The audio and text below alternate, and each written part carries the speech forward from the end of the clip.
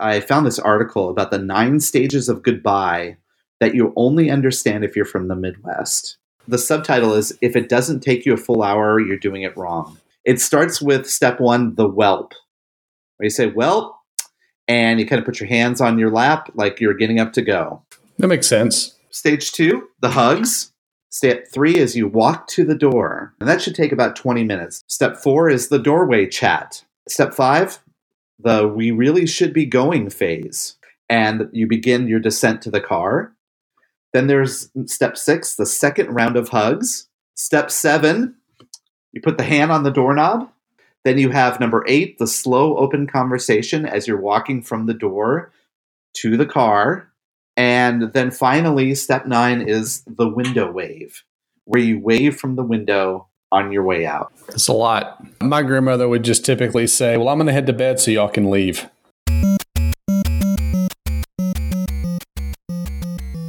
Welcome to Touchpoint, a podcast dedicated to discussions on digital marketing and patient engagement strategies for hospitals, health systems, and physician practices.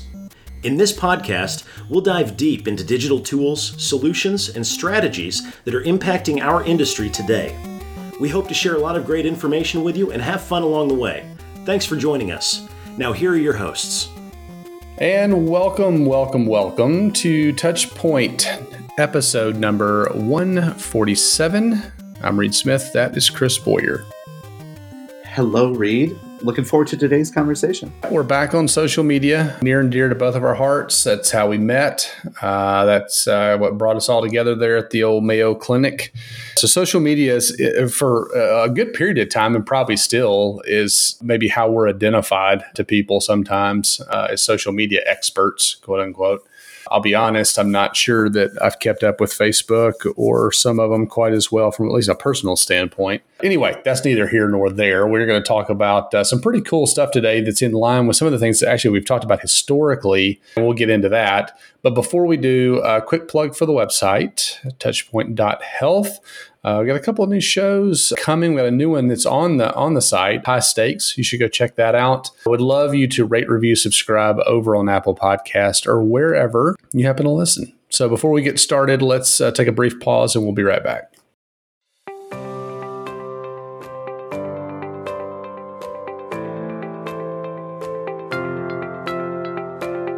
Chris, in today's digital age, your online reputation, as we all know, is crucial. With customers relying on online reviews, your first impression is also compared directly with your competitors.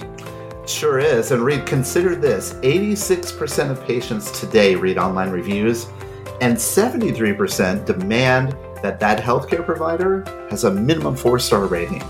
Demand. They demand it. Yeah, they do. Well, to stand out, choose reputation to help amplify your brand and to build trust. Be the provider of choice in your area, understand patient sentiment, get actionable insights, and even foster patient loyalty. And look, here's the easy way you could do that. All you need to do is go visit reputation.com/touchpoint. That's reputation.com/touchpoint, where you can download their healthcare online reputation management guide and build a reputation that performs for you.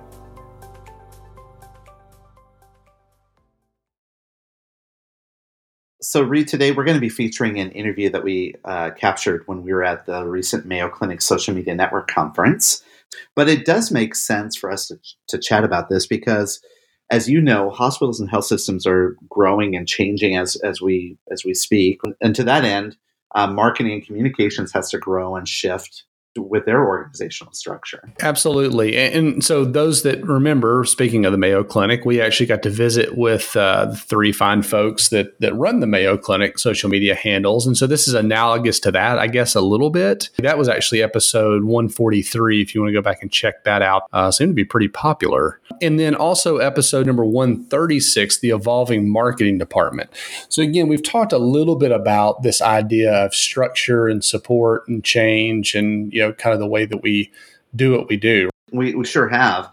And all of that is, changing based on a lot of things, like the organizational structures, maybe the areas of focus, or hospitals, health systems are changing, focusing on certain specialty services, maybe over others. Also, audience types change. If you have a large health system that's spread over multiple geographic areas, the question is, do you develop a social media approach, for this particular region or this particular market or what have you? To that end, later on in the episode, we're going to be talking with Jen Rittenhouse from Multicare, who's over in the Seattle-Tacoma area. She had a presentation at the Mayo Clinic conference about how she actually retooled social media to support her new organization. So that's going to be a really interesting topic. Nice. But before we go into that, since you and I have always been involved in social media, Reed, you have been doing surveys with hospitals. Yeah.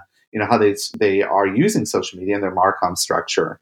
So you want to share a little bit about what you found in the study you did? Yeah, so I've been known to do a survey here and there, and this one was on the marketing and communications department as a whole. And so I'll pull a couple little nuggets out of these survey findings. And I think the first one was just the simple question in relation to marketing and communications: is that one department, or is marketing a department and communications a second department? So I think that sets an interesting stage. Well, overwhelmingly, about 80% was like, that's one department. So I thought that was kind of interesting. But then we started asking which roles and responsibilities find their way under kind of the marketing header versus the communications header. And so I thought this was kind of interesting, right? So things like marketing strategy certainly overwhelmingly, almost exclusively fall underneath the marketing header. Media buying, things like that, right? Like those were pretty straightforward. There were some other ones though, like sponsorships that kind of go back and forth. But if you go down and you look at social media and community management, was actually kind of the way that we worded it. It was just a little over 50% marketing. So again, there's not a real clear depiction. Where is that within the organization? And I think that just speaks to, is social media marketing or is social media communications? And I think probably you could argue both, because if we're talking about the paid efforts, well, that's probably marketing. If you're talking about just reputation management and community building and some of those types of things that happen, like on Facebook, for example, well, you could probably make the argument that that falls underneath communications, right? Yeah, but so many of those things are kind of colluding together that it's sometimes hard to separate, one from the other. I know that in some organizations I've worked with, they have their brand reputation and even, the community management piece. There's certain paid aspects of that. So I've seen communication departments actually placing ads on behalf of the health system from a different budget, clearly with different strategies or different goals. I think that kind of makes sense how you're describing it, but I'm surprised that's tilted more towards the marketing side than it is towards the communication side. In barely. So I think, what it's probably telling us is that there's really no consensus on, where does that live? About half have it over here, about half have it over there. And then further down in the survey, we also asked, what roles do you feel need more attention in respect to healthcare marketing and communication? So it's the same list, right, of roles. And social media garnered 32% of the people surveyed said that, social and community management, need more attention. And so, again, it's still something that, while we may not like Facebook, again, like we've talked about in a couple of the previous episodes, it's a necessary evil. And then also that social is not just Facebook. Yeah, absolutely. And we've talked about this before on our show. And as you mentioned the High Stakes podcast on our network, you just recently were on that podcast talking with Aaron Clifford about reputation management and listing management, which coincidentally is very much closely aligned to almost like patient experience. If you think about it, review management, listing management. When people are writing reviews, the people in the patient experience team might be involved in some departments. And so, again, this kind of underscores the fact that social media is a little bit different depending on the overall approach that your organization is taking. Well, and I think that's interesting, the point that you're making there. which, again, we also asked of all these roles that we listed out, which ones of these fall outside of marketing and communications? And it's some of that very stuff, patient experience, patient access, et cetera. And so we're seeing some of those things that, probably run alongside or pretty complementary to social, not being within the marketing and communications department. So that study that you're referencing, Reed, have you published that anywhere? Is that available for people to see? I should do that. We used it with some clients and in a presentation or two that I did. What I may do is actually kick that back out and allow some additional folks to take the survey, if you will, and maybe we'll publish that after the first of the year. So be on the lookout for that survey if you'd like to take it. Certainly reach out. I can send you a link and be happy to send you any findings. So, yeah, absolutely. Maybe this podcast will inspire some people to go out there and get us a better understanding of how it is. But, related to that, Reed, recently I actually went through and started to do some research around how adjacent industries that are influencing how consumers are in our space, how they're using social media. And so I actually wanted to share a little bit of those findings with you. Maybe we'll put it up there as a little link on our website that people can download if they want to see. So what I did is I looked at a couple of industry segments, like the one that I hear a lot that is very closely aligned to us in healthcare is the insurance and financial segments. Companies like Geico and Nationwide, those kinds of companies, and seeing how they actually use social media. It's another highly regulated industry, right? Which is where a lot of that correlation comes from, probably, in the privacy piece, et cetera. Absolutely. And, what's cool about that is that when you think about, what would you expect that insurance financial services use their social media for, Reed? Oh, well, customer acquisition type stuff, I would assume. I think that is certainly a part of it. But what we saw more in the studies that we did is they're using those channels to actually build engagement and loyalty. They're using it for lifetime value, because if you think about it, you're in an insurance product, there's probably cross-sell opportunities for sure, but they're using social as a way to actually keep engagement, kind of keep top of mind with people. What we found is that they focus less on driving traffic to their sites. Over 50% of their posts, especially on Facebook, center around images, videos, and only 24% of the stuff that they publish is really focusing on driving web traffic. Huh. They focus more on things like sponsorships, celebrity guests. By the way, when they do that too, they use a lot of posts and hashtags, because really what they're trying to do is build that sort of that affinity around their brand. Now we're talking insurance companies. I would guess probably that has something to do with, there needs to be a brand awareness play there, right? Because much like healthcare, it's not an impulse buy in most cases, I guess. And so you want that brand affinity, that brand awareness piece. I mean, that's why you see all, the Peyton Manning, Brad Paisley commercials for Nationwide, because they want to associate with other things that you like. And they feel like they're going to get that halo effect and then certainly eventually convert you to a customer. So another category industry that we looked at was travel and hospitality. And not surprising, what they're using it for is customer experience and service recovery. I think about that. I'm talking about like airline travel. I'm talking about hotels. And we hear that a lot, right? That people are using Twitter as a way to reach out and complain about maybe their travel plans being diverted, or they complain about the cleanliness of their hotel room and things like that. And sure enough, that's what their industry is doing. Many of them actually have a dedicated account focused on just customer service and support. Yeah, isn't there like a Delta handle? It's like Delta Help or something or whatever. Anyway, they all have those because obviously they're in the experience business or the service business, certainly. And that makes a lot of sense. And some of them have done a pretty effective job of actually doing service recovery, doing customer service type work in that environment.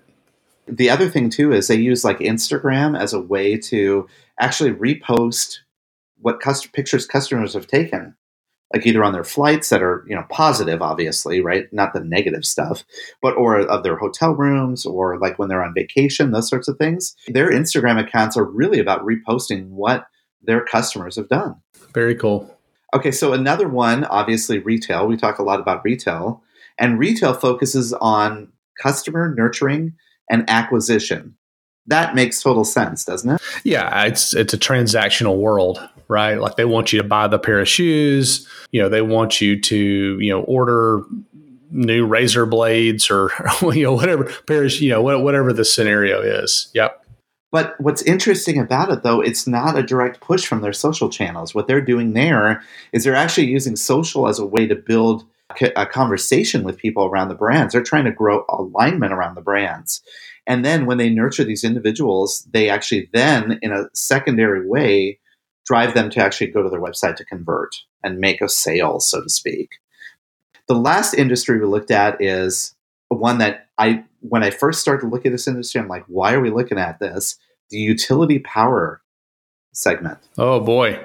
I bet that was a barn burner. Now we're talking about like companies like Duke Energy, National Grid, Southern Company, PG&E, some of the big social channels. They're using social media as a way to build a social community. They focus their efforts on using like Twitter for customer service, but they're actively part of the social conversation. They're monitoring their brand name much more frequently than, let's say, Delta or Southwest does. And they showcase their industry knowledge in social. They create posts around things like, here's one of the top posts that we saw. See how we help avoid power outages using drones to monitor vegetation growth.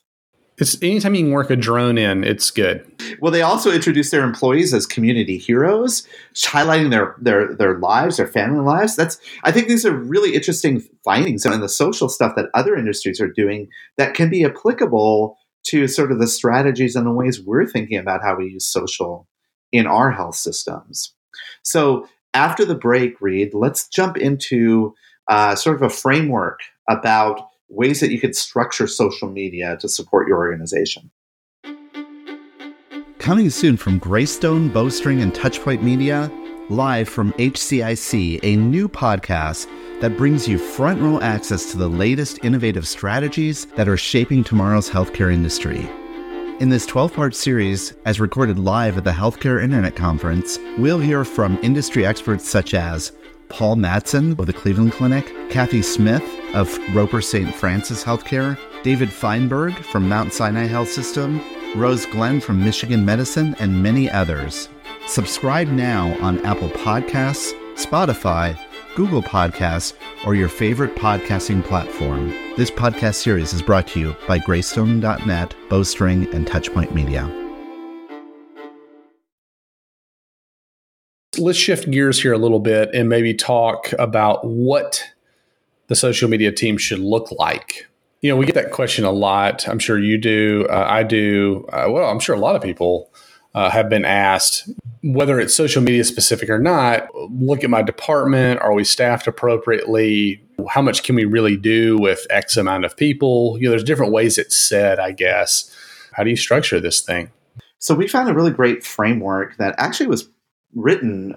There's a lot of articles out there, and rather than be prescriptive and say you should have 3 people in your social media department focusing on reputation, 2 people here, or what have you, this framework is a great way to kind of think about how you should structure your organization.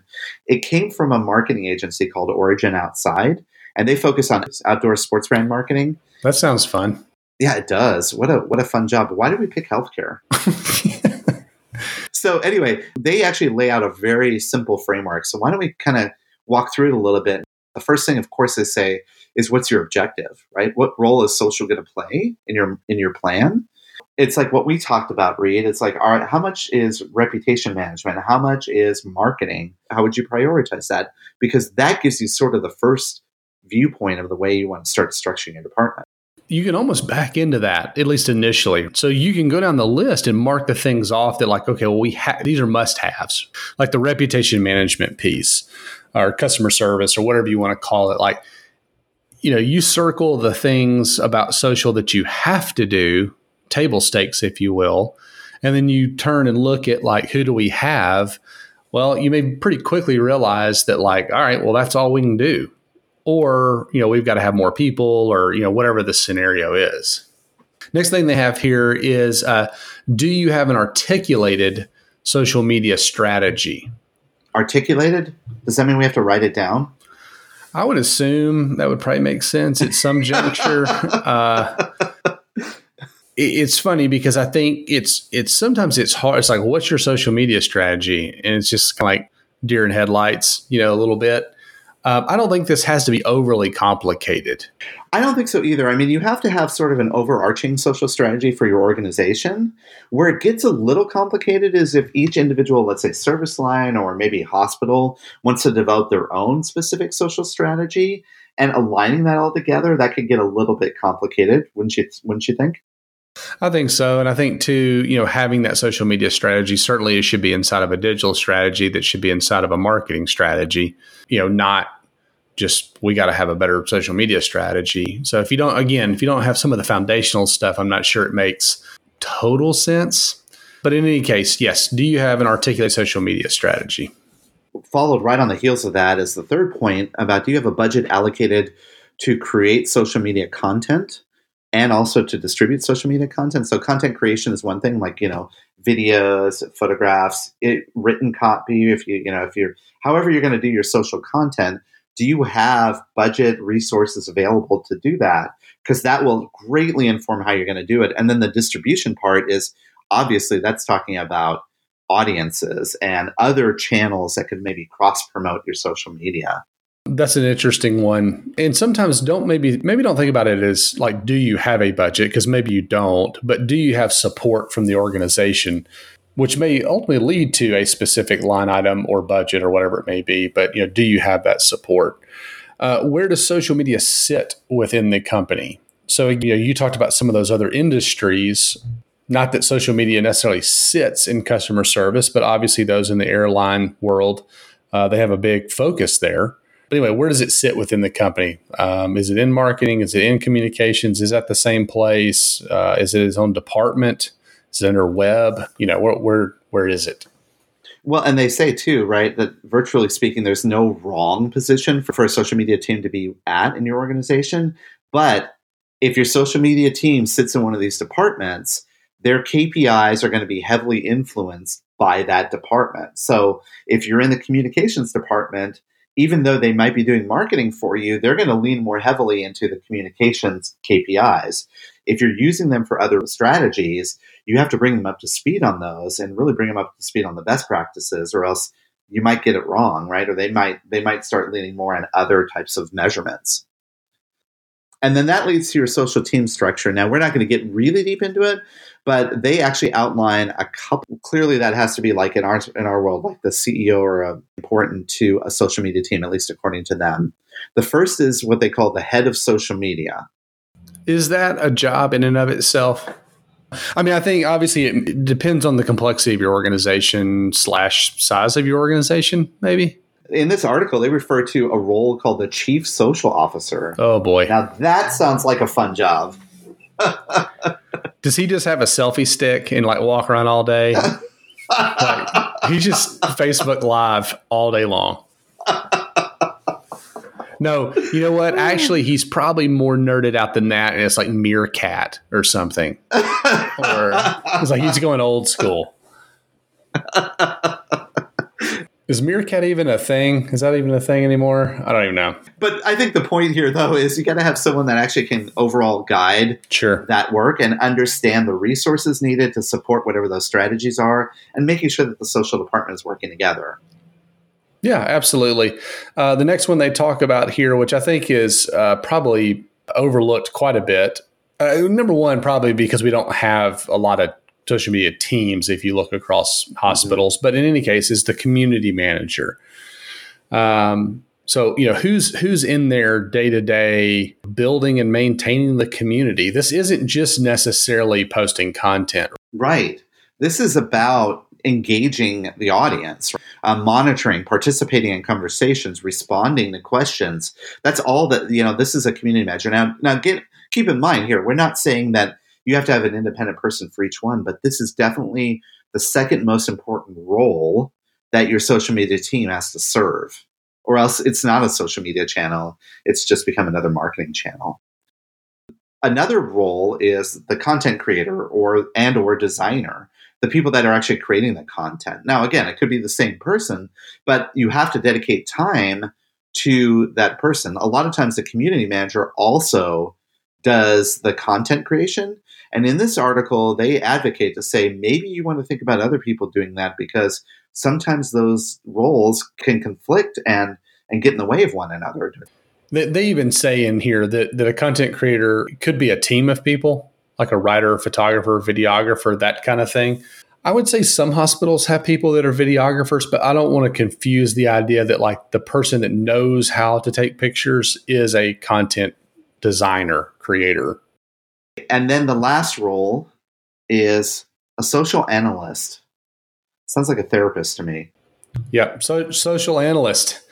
I like that. This is obviously a person dedicated to your measurements, your metrics, making sure that you're doing A/B testing. This is the person that very much is into the numbers and the data and can see trends in that data. Yeah, and if you have somebody that, I mean, obviously this probably, again, not necessarily a full-time job. So it could be the person that's also in charge of like measurement analytics as a whole, SEO and web analytics and some of those types of things. Maybe they have something to do with media buying, again, kind of depending on your organization.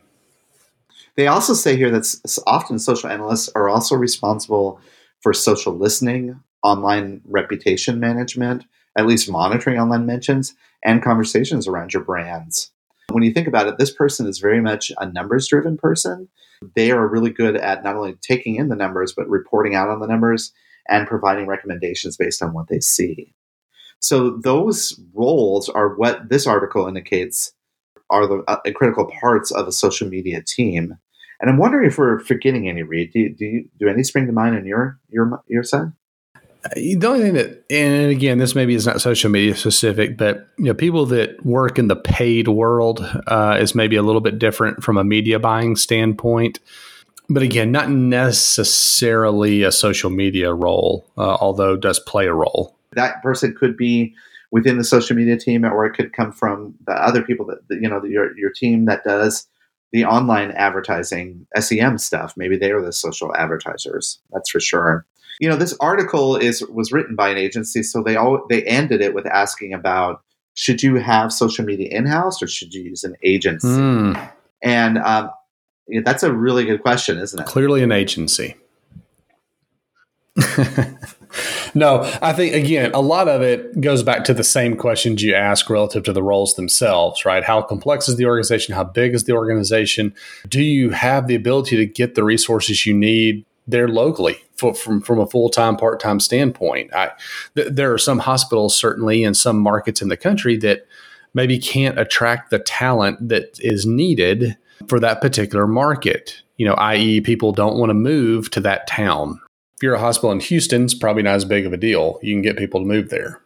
The one thing that they point out in their experience, they say that there's different types of agencies that can help too. There are agencies that help with the strategy, the consulting at the very high level. That's kind of like the work that you do, Reed, that you have done before. It's like, hey, do we have really good folks that can execute? We just need help with the strategy piece. Do we have the strategy piece and we need kind of the bandwidth extension to like actually be able to do the stuff? That's kind of a self-assessment that you have to do to really understand what makes the most sense for your organization. And on the other side, they say that you can actually use an agency to help with all the content creation too. But the one role that they're stressing that should be in-house is that community manager. They say the benefit is to have that community manager in the house because they're the people that live the brand, speak in your brand voice. They're working with the customer complaints. So if anything, if you're looking at, you're structuring your social media team and looking for outside help, remember that community manager should be an inside role. Yeah, anything that is address-based, meaning services happen at a particular location, which that is all hospitals, you really need someone as close to that physical address doing that community management role as humanly possible. So now they may be at a division office or corporate office or something like that, but somebody has got to be hopefully as physically close to the action, if you will, as possible. Speaking of someone really close to the action, the person that we interviewed from Multicare, Jen Rittenhouse, a person that we've known for many years. She's very active on the social community, and she's just great on social. She does it really well. We had a chance to sit down with her and talk to her about how she, when faced with a major shift in her organization, how she was able to lead her social strategies to support from going centralized to a distributed approach. So let's give that a listen, and we'll be right back after the break.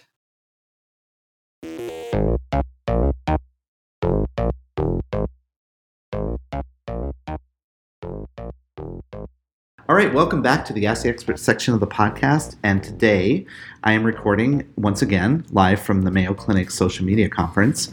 And I just met up with someone that I've known for many years who gave a great presentation. And I thought that what you shared yesterday, Jen, was great for our audience. So I'm excited to have you here, Jen Rittenhouse. Welcome to the show. Thank you. Thank you. Long-time listener, first time on the show. I'm so excited. Well, I appreciate that. Jen, you and I have known each other, gosh, it's been years now. I mean, we met each other since I think you started.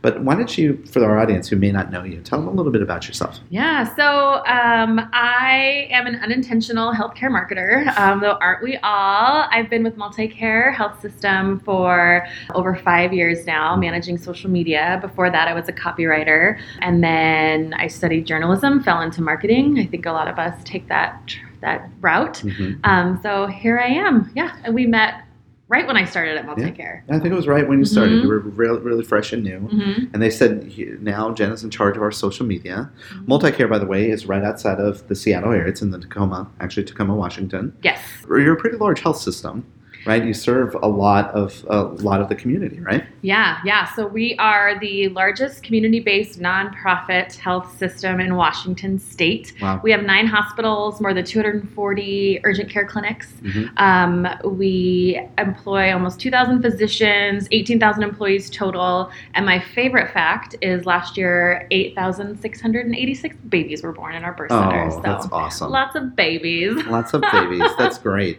Well, the thing is, yesterday you were talking about a new leader that came on board that really embraced social media. Because I know, 5 years ago, people were still hesitant in hospitals to use social media. Yeah. And then you have a new leader come on board that says, we want to embrace social media. Yep. And you, knowing the state of social media, realized that to do that, you had to figure out a process.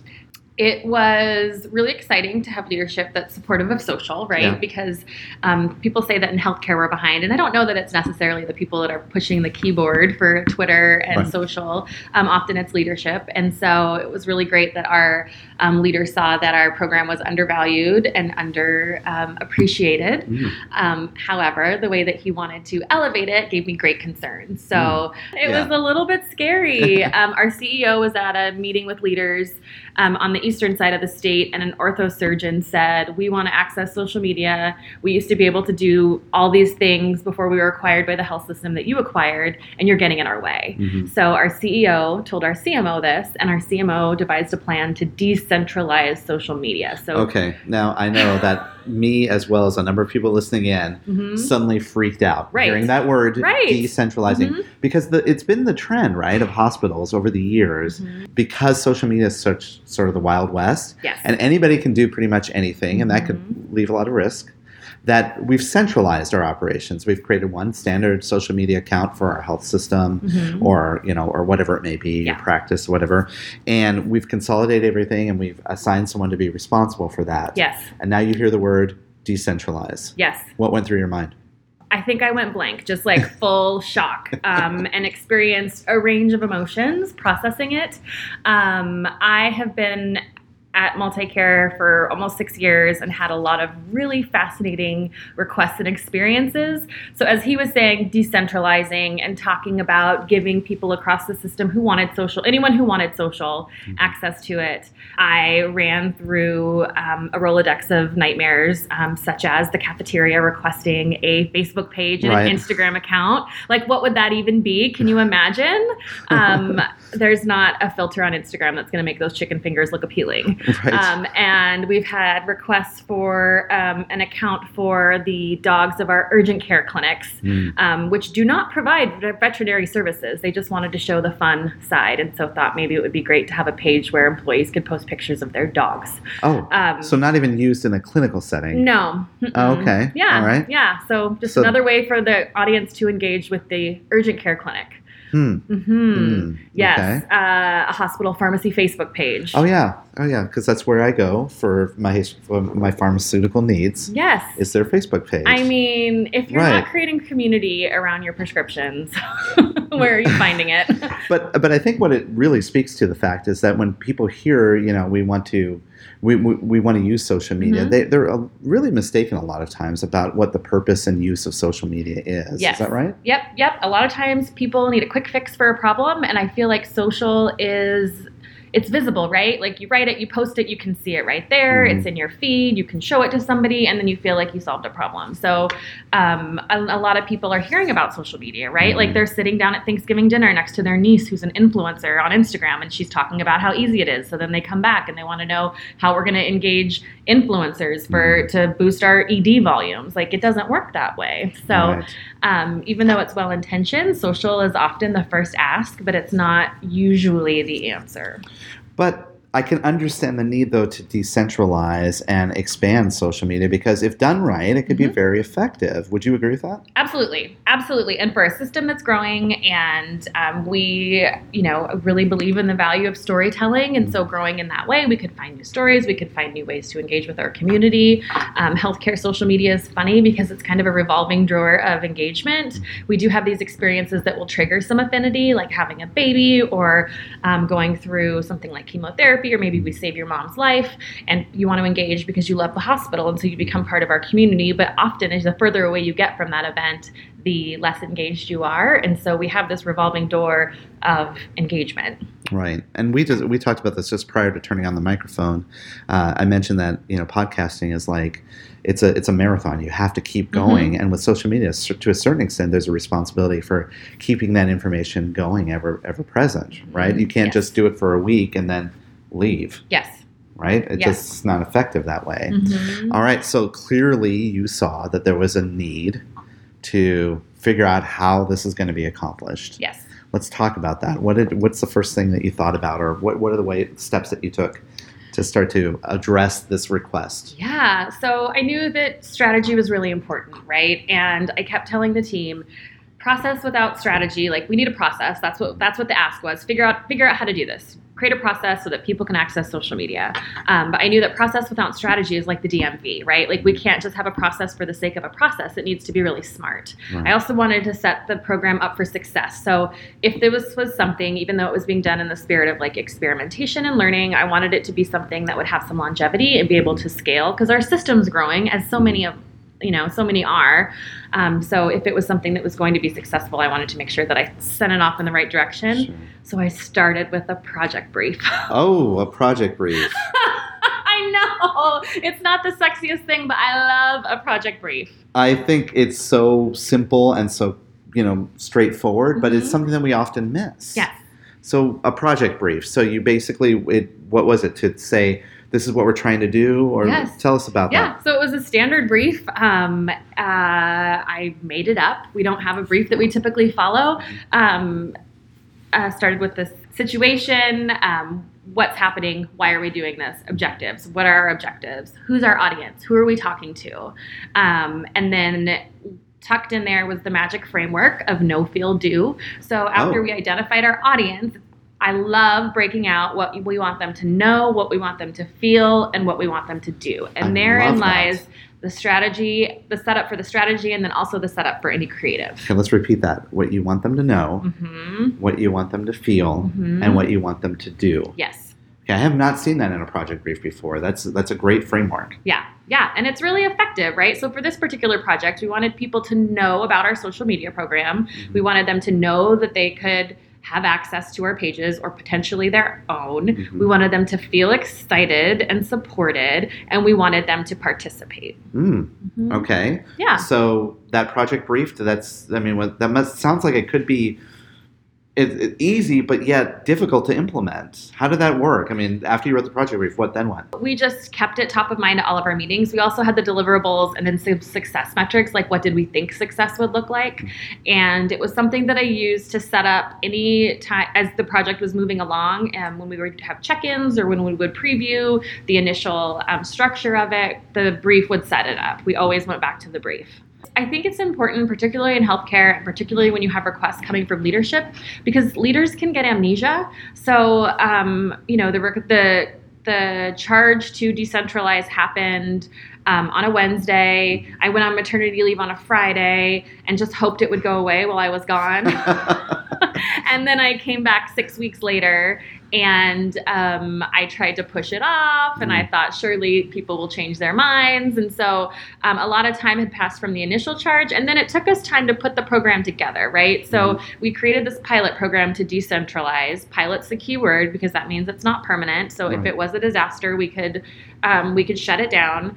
But it took us a month or so to develop our process. And so it was really great to keep all of the stakeholders on the same page, and nobody could get professional amnesia about what we were doing or why we were doing it. Yeah, I think the project brief is great to serve as like sort of that true north. And you always have to come back to it to say, is this what we're doing? Particularly if you get started down the path.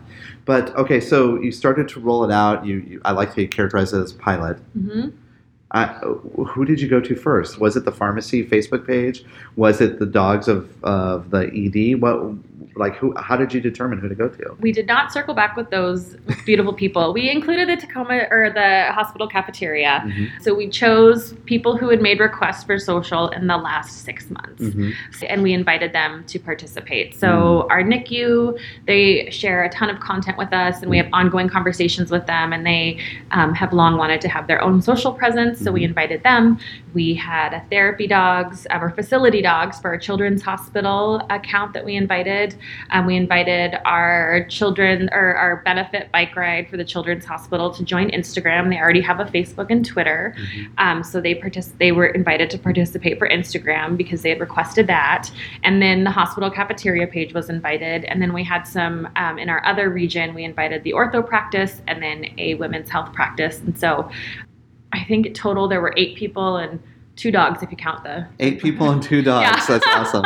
But it sounds, as you're describing these, it sounds like it aligns to more strategic growth opportunities for your organization, or maybe on the flip side, not just marketing, but from a community building perspective, opportunities to develop that communication, that personal touch. Absolutely. Of the health system. Is that kind of how you decided which ones came through? Yeah, absolutely. We wanted it to align with what our system priorities were doing, what our business units were doing. That was important. I don't know that the invitation for the cafeteria aligned with anything, but that was in the spirit of experimentation and learning and just being a good internal partner, because that was a big piece of this, right? There was some client service that was involved in creating this project. Internally, we wanted to show that we were valued partners and collaborative and care about, all of our partners in the system and their interests. But it wasn't one of these things where you just set up the account and let them go. Nope. There was some more to this, right? Oh my gosh, there was so much. So my life was PowerPoint for probably 2 or 3 weeks. So to set up the project after the brief, I created a state of social media document for Multicare that shared our footprint, some of our greatest hits, our strategy and philosophy, some of our best practices. This is for the centralized. For the central. The work that you've been managing. Yes, the work. Yep. Okay. Yep. And that was really a foundational document that has proved to have a lot of value beyond just this project, because through this we learned that there's a lot of there wasn't any awareness for our program and what we were doing. The awareness was that we were just saying no to requests. So that document has been shared around the system, and it's been spun off as what I call the roadshow. So anytime anyone has a question about social, I send them that document, or I go to meetings with doctors and tell them what we're doing and where we are on social. And I find that has been a big relationship builder because people just didn't know. So there was that piece. And then also we created a 2-phase process, which had a lot of documentation that went with it. So a phase 1 that invites people to use our existing channels to find community. So we have 50 accounts across 5 channels, an audience of 160,000 and growing. And the goal is, with anything, to find your audience, and that can be challenging. And so for people who were dead set on finding their own audience, not wanting to access our social channels. That was part of why we were doing this. The phase 1 is designed to use our existing channels with some support. It's kind of like social media with training wheels. Find your audience, Right. see if the content is right. So in that case, right, they're publishing on your channels. Yes. They're learning tone and voice. Mm-hmm. What other things are they doing? I mean, obviously, I think that it's a great idea to use these Yeah. channels. They don't have access to publish. They're sharing content with us, and we would work with them to zhuzh it, right, to make sure that it matched our tone and voice, and then we would help them with photos. I just remembered we have a thrift store that's a fundraiser for one of our programs at one of our hospitals that joined phase 1. And so that's a classic example. The manager of the thrift store will send me an idea or send me some, they had a sale over Memorial Day weekend. And so she had some ideas. So I sent her back some ideas like, can you get pictures of some of your volunteers wearing clothes? And we can talk about how much that outfit cost or how much whatever the purse they have cost. And so it was very collaborative. Okay. And then so everybody who was maybe designated as being part of this future pilot program would have to go through this phase 1 before they went to phase 2? Well, that was the original vision, but we decided that some could make the case for starting in phase 2. What's phase 2 then? Phase 2 is your own social account. So we secure them. We have the passwords and you get your account. There's a reporting document. So we created a reporting template so people could help walk them through reporting. The phase 2 document is a little bit more expansive with like best practices, tips, content calendaring recommendations, some budgeting recommendations. Layered in with that is a separate document for negative feedback because that's a piece of it. So our procedures and protocols that go for negative feedback and how we navigate that in our system. That's very comprehensive, and I think that's very useful. But did you just give them all the materials, or were you also there coaching them through? We were coaching them through. Yeah, Okay. absolutely. So we created an intake survey and we put it on our intranet. And we invited people to take the survey. And so that was their first step. And so the survey determined if you were in phase 1 or phase 2. Oh, Yeah. I like that. Yeah. So that was really nice. I think that was a nice touch. It took a lot of time to create, but I think it was a nice touch because, again, it wasn't me telling people no, which I think had been the vision, was that we were gatekeepers of social. And so this was, it felt like everyone loves to take a survey, right? So, yeah. Sure. So what happened? I mean, obviously this sounds really nice, really, idyllic, but what happened? What did you find out? Yeah, so we had some surprising successes. It's been about 6 months now, and so our facility dogs for Mary Bridge, their Instagram account within the first month had 300 followers, which in the grand scheme of the internet isn't a lot, but when anyone who's ever tried to grow an Instagram audience knows that that's a lot for 1 month, right? Sure. We did some cross promotion on the Mary Bridge page, but one of the dogs, Olaf, he's a golden retriever in our oncology clinic, and he really does love warm hugs. He has a trading card that all the kids get, and the Instagram account is on there. So we've seen lots of patients engaging. And then the children, or the Mary Bridge Courage bicycle ride, that Instagram account has 136 followers now. The ride was just in August, but only 300 people ride that. So it's a small group of people that we're trying to reach. So I think that that's been really successful. And it was also a really successful way to tell the story of the ride, because we have Facebook, we have Twitter, but if that audience is on Instagram, the riders were asking for an Instagram account. So that's how we knew that they were in that space. And so through the stories throughout the ride, the social team that was managing it did a really nice job of bringing the sights and sounds of courage, and had a lot of engagement on the weekend of the ride, which was really important. Now, to be clear, these social media people weren't part of your team. No, those were found. Yeah. So the facility dogs account is run by a child life specialist at Mary Bridge.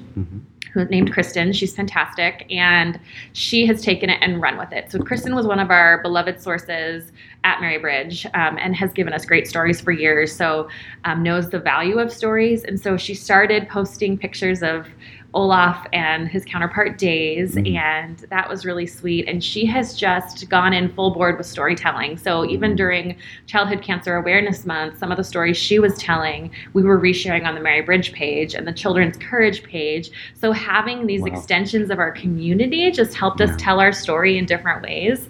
And they're also sharing stories that we we share. So we did a special project in September for Childhood Cancer Awareness Month called Cece's Journey, where my counterpart Roxanne followed a Mary Bridge patient who has cancer and Down syndrome for a year and told that story through photos and long form writing and videos. And so both of those accounts were sharing that. So it was another way we could amplify it. And we had a fundraising goal. And so we were able to raise $200,000 for Childhood Cancer Awareness Month, something we've never done before. Wow. But I think it was because it was such a group effort, and we had all hands on deck on all of the social feeds. That is so cool. That sounds great. Now, were you ever in a situation where you had to say no to someone and there was some pushback because you're saying no? No, we've been really lucky in that way. The Women's Health and Birth Center service line in the eastern part of our state started a Facebook page and Instagram account as part of the pilot and has had a really hard time gaining momentum, right? So that has actually been, even though it's been a bit of a flop, we've learned a lot.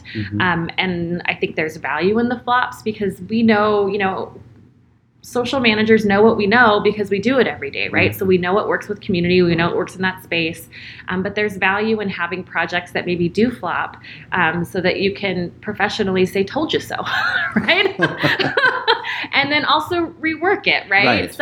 People don't connect with service lines and birth centers, right? They connect with experiences and people and values and philosophies. And so we have those pages, and I think there's opportunity to rethink the strategy and the community that we're trying to build and how we're trying to build community. I haven't thankfully had to tell anybody no. Well, or pull the reins back. Right. And I think part of that is because of the setup. Like the guardrails that we set up were so clear, the parameters and the process. And I think that was so clear. So it just set everyone on the right track, which was the vision. I didn't want this to turn into a dumpster fire and 2 years from now have to shut down a bunch of accounts and, clean it up. Kudos to you for setting up such a nice process to do this, and also look at it as like it's a pilot program which allows you to do the experimentation and learnings and stuff like that.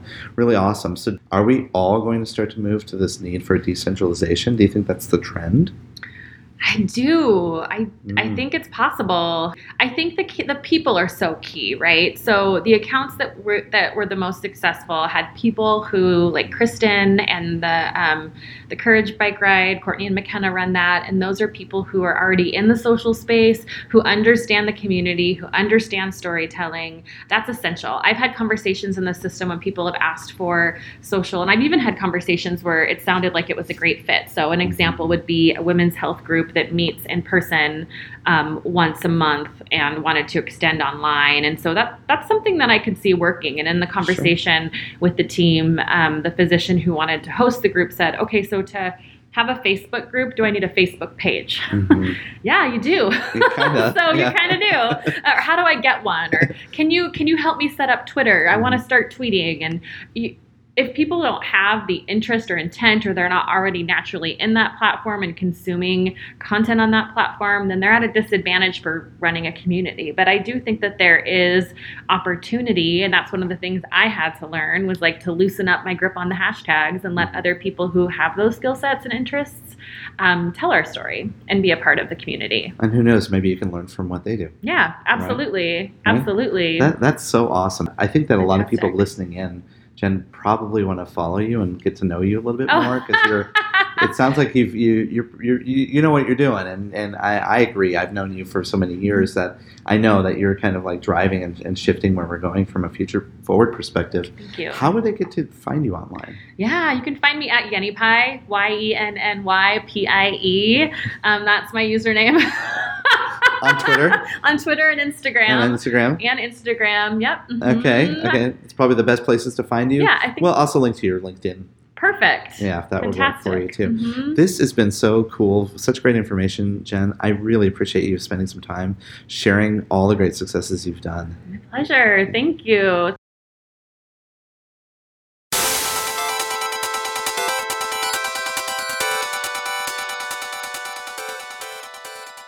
All right. Special thanks again to Jen. Appreciate her being on the show. Great to see her, certainly in person in Rochester a short time ago. And it's great to hear her voice on the podcast. Absolutely. And again, as I mentioned, great person to follow online. We'll put all that in the show notes and definitely check out. She actually alluded to a couple of resources. So if you reach out to her, connect with her on LinkedIn, she'll be more than happy to send them to you. Really great stuff that'll help you as you're restructuring your social approaches that you can actually use to help assess your work. There you go. Well, before we get to recommendations, a couple of call outs. Of course, we'll have our end of the year show coming up where we talk about the most listened to episode and where all our listeners are based and all that kind of fun stuff, and just some interesting tidbits that you'll want to look out for. But the show after that, the first one of the new year, if you will, is our annual award show. If you have not, please go out and take the survey. It's like 5 questions. It's a bit.ly link, Touchpoint 2019, Touchpoint 2019. It's a bit.ly link. You can find that. Certainly we'll be pushing it around, or you can just remember that URL. And we would love your input on said award show. Yes, absolutely. I'm looking forward to that because there's one question on there that every year, Reed, I'm interested to hear what the answer is, and it's about you or me. Oh, right. Yep. Who's smarter? So go on there and you can vote, Chris or I, or neither. So there you go. Vote for me, guys, please. Help me out. All right. Well, another great show. Again, we'll have South by Southwest coming around in March. That's kind of next on the agenda. Sign up for the TPS report. That's our weekly email that comes out every Monday morning with aggregated news from the industry that you would love to be able to click on and read. We've got that for you all in one place. And we still have people signing up every week for that. So that's been kind of neat to see. And before we get out of here, let's do a couple of recommendations. Reed, I'll start. I'm going to recommend a show on Netflix. I'm kind of a sucker for cooking shows. You may have remembered a couple episodes, maybe almost a year ago now. I recommended watching the British Baking Show. I love shows that are about cooking and baking. That's probably because I do baking myself. I bake bread. And I like to cook, so I guess I'm kind of a fan of those shows. The one I'm going to recommend is a show called Nailed It. Have you ever seen that show? No. I'm not sure if you follow this trend, but there's a lot of people that try out these really fantastical desserts, like cakes in the shapes of unicorns and, like crazy things. But when they do it at home, it comes out less than stellar. And so they post these kind of failed baking attempts online with the hashtag Nailed It.